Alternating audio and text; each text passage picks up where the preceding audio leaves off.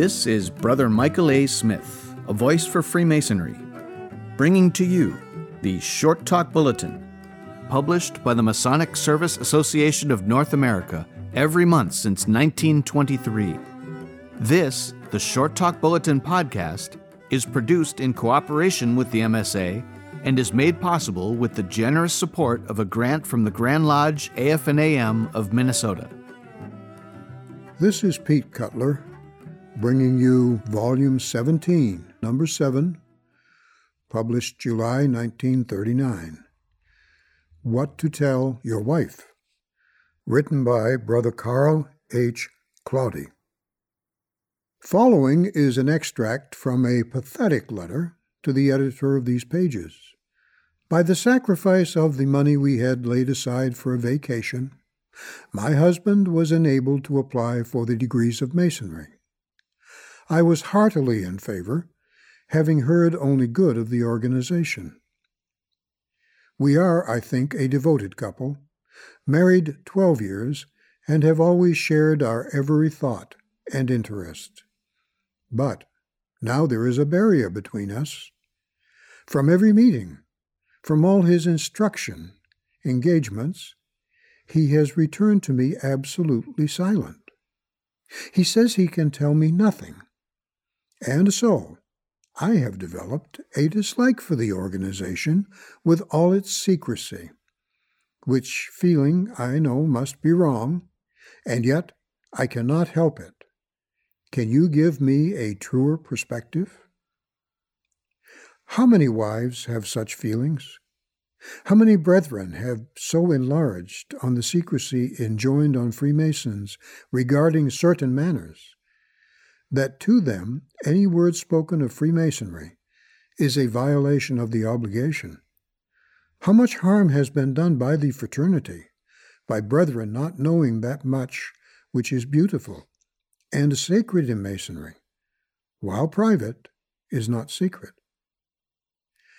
These pages cannot answer such questions, but they can suggest that there is much that may be told to wife, or mother, or father, or friend, told to the glory and the help of the ancient craft, with no violation of the solemn pledge sacredly to keep secret that which is secret.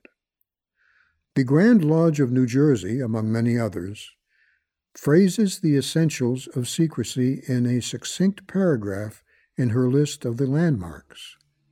They read, "The legend of the third degree, the means of recognition, the methods of conferring the obligations of these degrees, and the ballot of every brother are, and must continue to be, inviolably secret." These matters are recognized the world over as the essence of Freemasonry, belonging to Freemasons and only to Freemasons. But there is not therein a line or a word, nor is there word or line in the ritual, which forbids the telling, in proper and right circumstances, of 1,001 matters regarding the fraternity.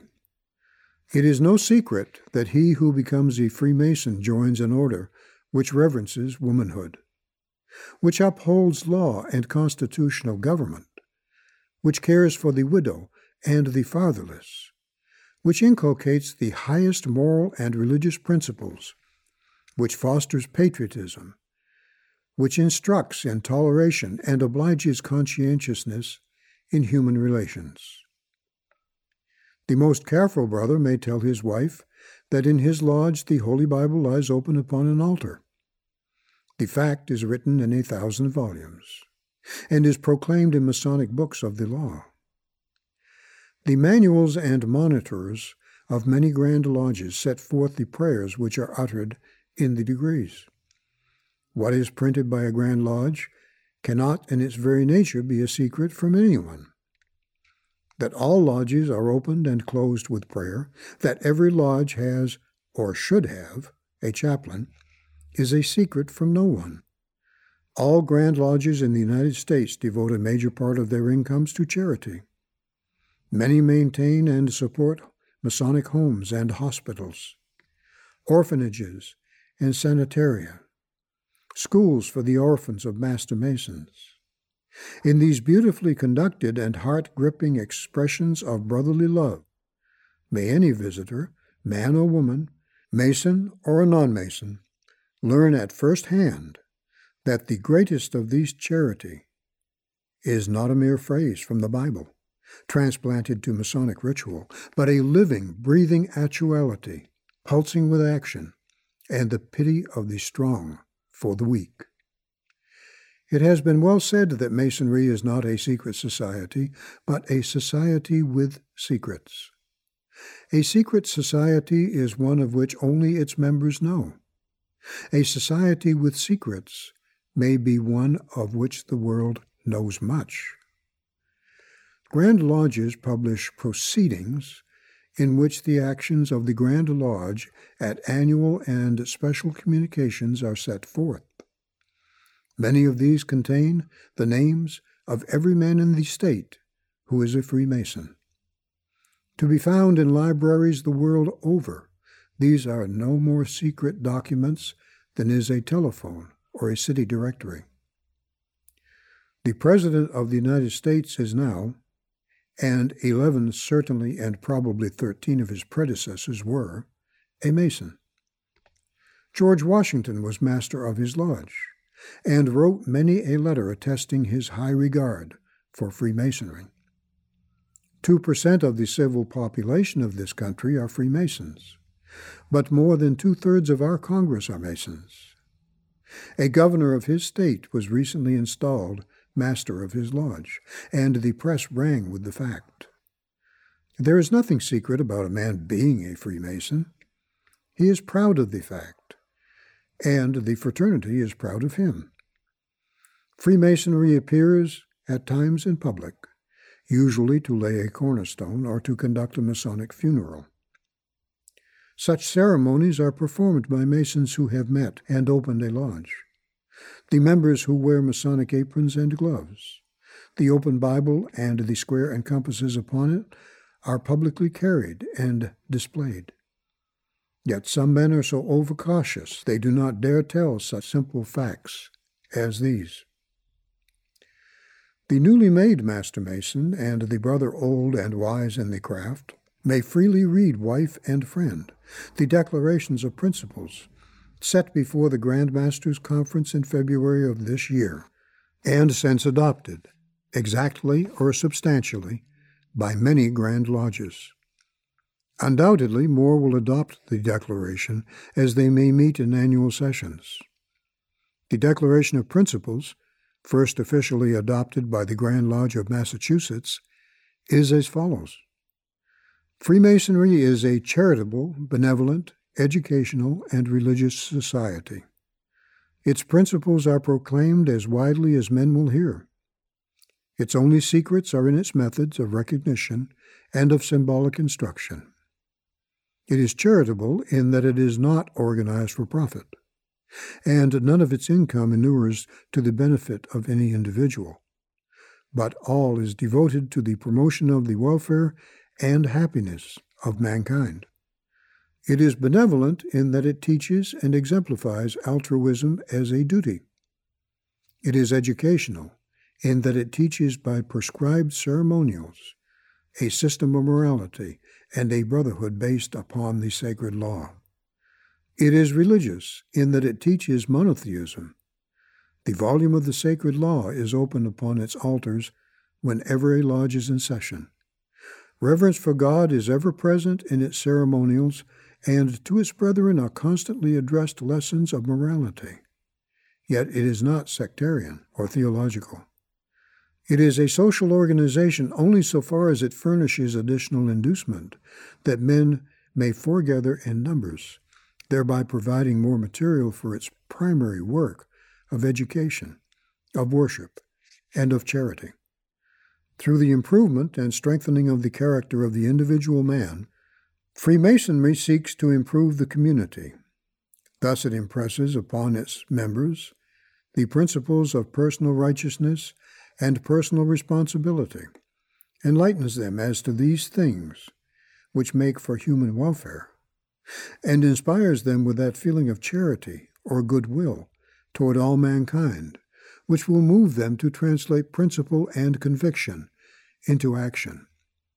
To that end, it teaches and stands for the worship of God, truth and justice, fraternity and philanthropy, and enlightenment and orderly liberty, civil, religious, and intellectual. It charges each of its members to be true and loyal to the government of the country to which he owns allegiance, and to be obedient to the law of any state in which he may be. It believes that the attainment of these objectives is best accomplished by laying a broad basis of principle upon which men of every race, country, sect, and opinion may unite, rather than by setting up a restricted platform upon which only those of certain races, creeds, and opinions can assemble. Believing these things, this Grand Lodge affirms its continued adherence to that ancient and approved rule of Freemasonry, which forbids the discussion in Masonic meetings of creeds, politics, or any other topics likely to excite personal animosities.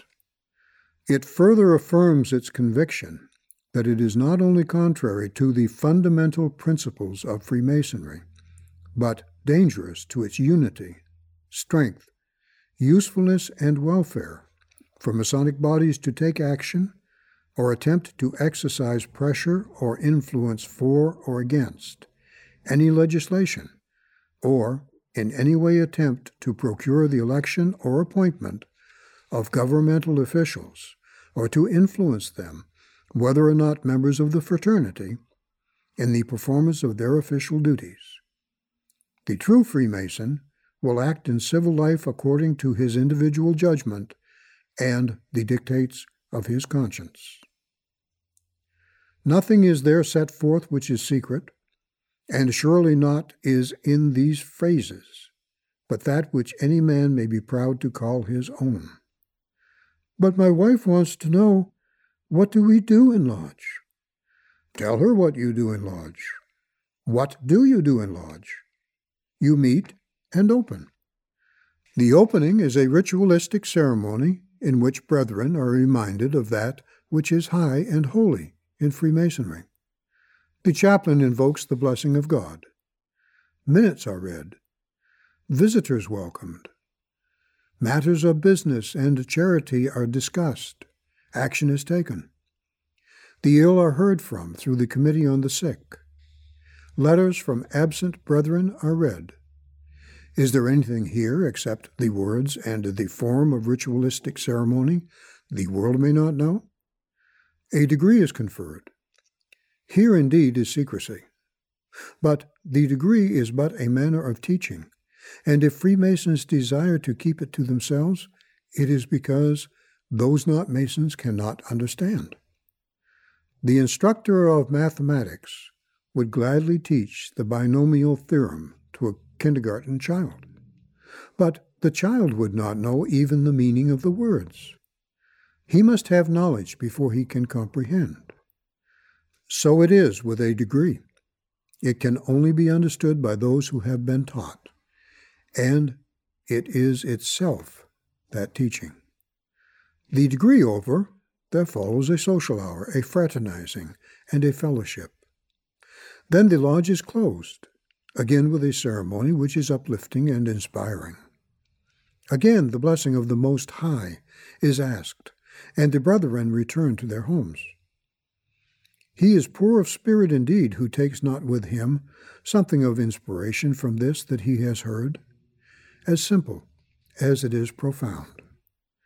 If there be anywhere a member of the order who is not a loving husband and father, who does not give loyally to his friends and government, who is not honored of men and reverent before God, who is not charitable and compassionate in act as well as thought, who is not honorable before all men, such a one has not abided by that which Masonry teaches, nor lived up to the obligations he has most solemnly assumed.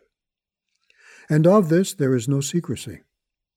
Masonry proclaims these teachings as her own, and any Freemason may tell them to whom he will.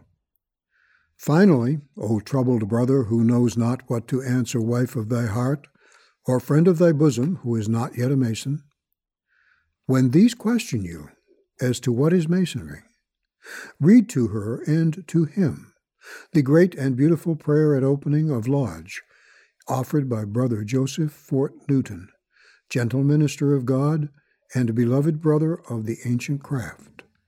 For here, in words not of the ritual, but of the Holy Spirit, is the heart of Freemasonry for all to see.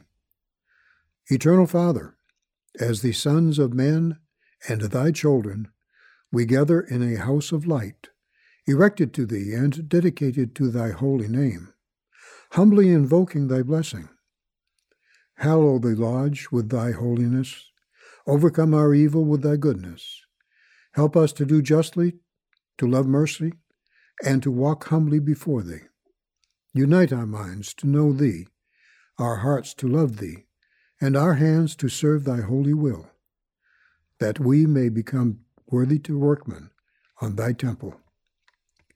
Lord, by thy faithfulness keep us faithful to the vows of chastity and charity we have taken upon the holy law at the altar of obligation. Let us not fail or forget. Make us men of brotherly love in an unbrotherly world. Give us gentle and skillful hands in the practice of relief. Lead our minds in the quest of truth, even the truth of eternal life in the midst of our fleeing days. Here may youth find thy consecration, and age thy consolation. Merciful God, to all weakness which our brothers bear as a burden from the past, make us merciful. To their faults make us forgiving, as we would be forgiven. Teach us to be gentle in our thoughts, just in our dealings, and generous in our judgment. May the spirit of Masonry dwell in us, casting out all envy, all uncleanness, all unkindness. At the end of the day, when our labor is done, admit us into the great white lodge, in the house not made with hands. Amen.